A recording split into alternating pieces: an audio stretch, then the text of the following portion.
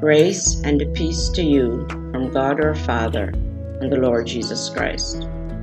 Hi, I'm Elaine, and today I want to share with you from the Word of God.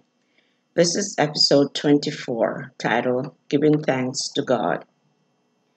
Psalm 136 verse 1 says, "Give thanks to the Lord, for he is good. His love endures forever." Here we have two reasons to be thankful: God's goodness and his steadfast love. When we recognize the nature of our depravity and understand that apart from God there's only death, John 10 verse 10 and Romans 7 verse 5, our natural response should be grateful for the life God gives us. Most of us were taught from the time we were very young to say thank you for things that are given to us. When we say thank you, it lets the giver of the gift know that we appreciate their kindness and are grateful for the gift. Can you imagine being given a gift and forgetting to say thank you? That would seem rude, wouldn't it? Yet, many of us forget to thank God for all the wonderful gifts we are given every day. Thanksgiving, the giving of thanks to God for all his blessings, should be one of the most distinctive marks of the believer in Jesus Christ. We must not allow a spirit of ingratitude to harden our heart and chill our relationship with God and with others.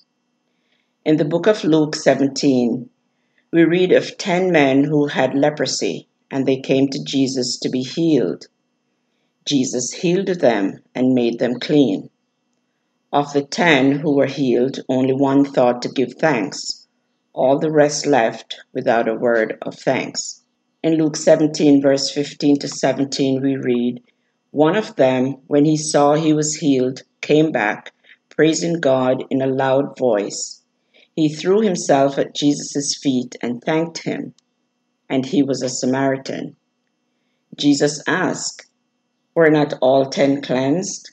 Where are the other 9? Has no one returned to give praise to God except this foreigner?" Today, ingratitude and thanklessness are far too common. Children forget to thank their parents for all that they do. Common courtesy is scorned. We take for granted the ways that others help us. Above all, we fail to thank God for his blessings. We are reminded in Scripture of so many ways God provides for us and why we should give thanks to him for this abundance. Even when we are going through trials, we can have an attitude of thankfulness. For the Bible says that we have been given every spiritual blessing in Christ. Ephesians 1 verse 3. When we realize the depth of God's love and the lengths he went to reconcile us to himself, it naturally causes us to want to praise him. I don't know what trials you may be facing right now, but God does, and he loves you and is with you by his Holy Spirit. Cultivate a spirit of thankfulness even in the midst of trials and heartaches. God has given us the greatest gift of all, his Son, who died on the cross and rose again so that we can know him personally and spend eternity with him in heaven. In Colossians 1 verse 12 we read, "And giving joyful thanks to the Father, who has qualified you to share in the inheritance of his holy people in the kingdom of light."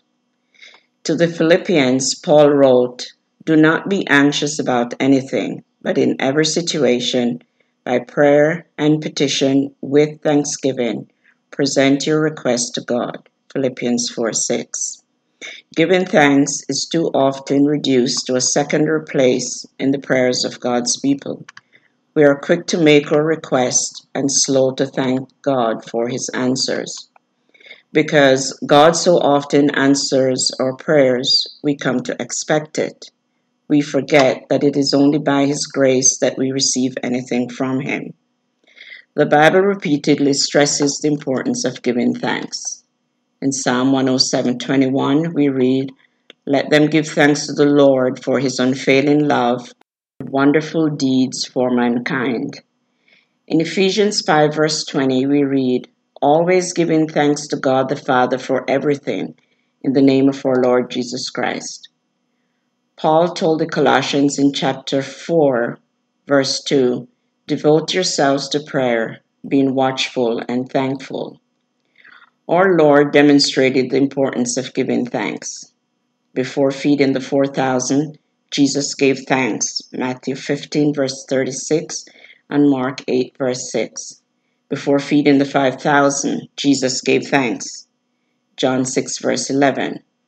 Before raising Lazarus from the dead, Jesus looked up and said, "Father, I thank you that you have heard me," John 11, verse 41. Before sharing the Passover meal with his disciples, Jesus gave thanks, Luke 22, verse 17 and 19. Paul gave thanks to God for his salvation and his opportunity to serve him. We read in 1 Timothy 1, verse 12, "I thank Christ Jesus our Lord, who has given me strength, that he considered me trustworthy, appointing me to his service." The Apostle Paul gave thanks for the spiritual growth of others in 2 Thessalonians 1, verse 3. In 1 Thessalonians 5, verse 18, sums it up.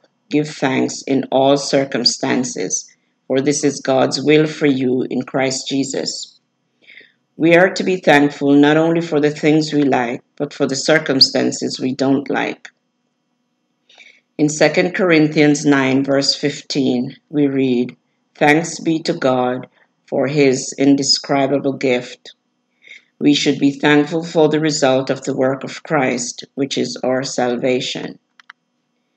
Feeling and expressing appreciation is good for us. God wants us to learn to be thankful for all the gifts he has given us.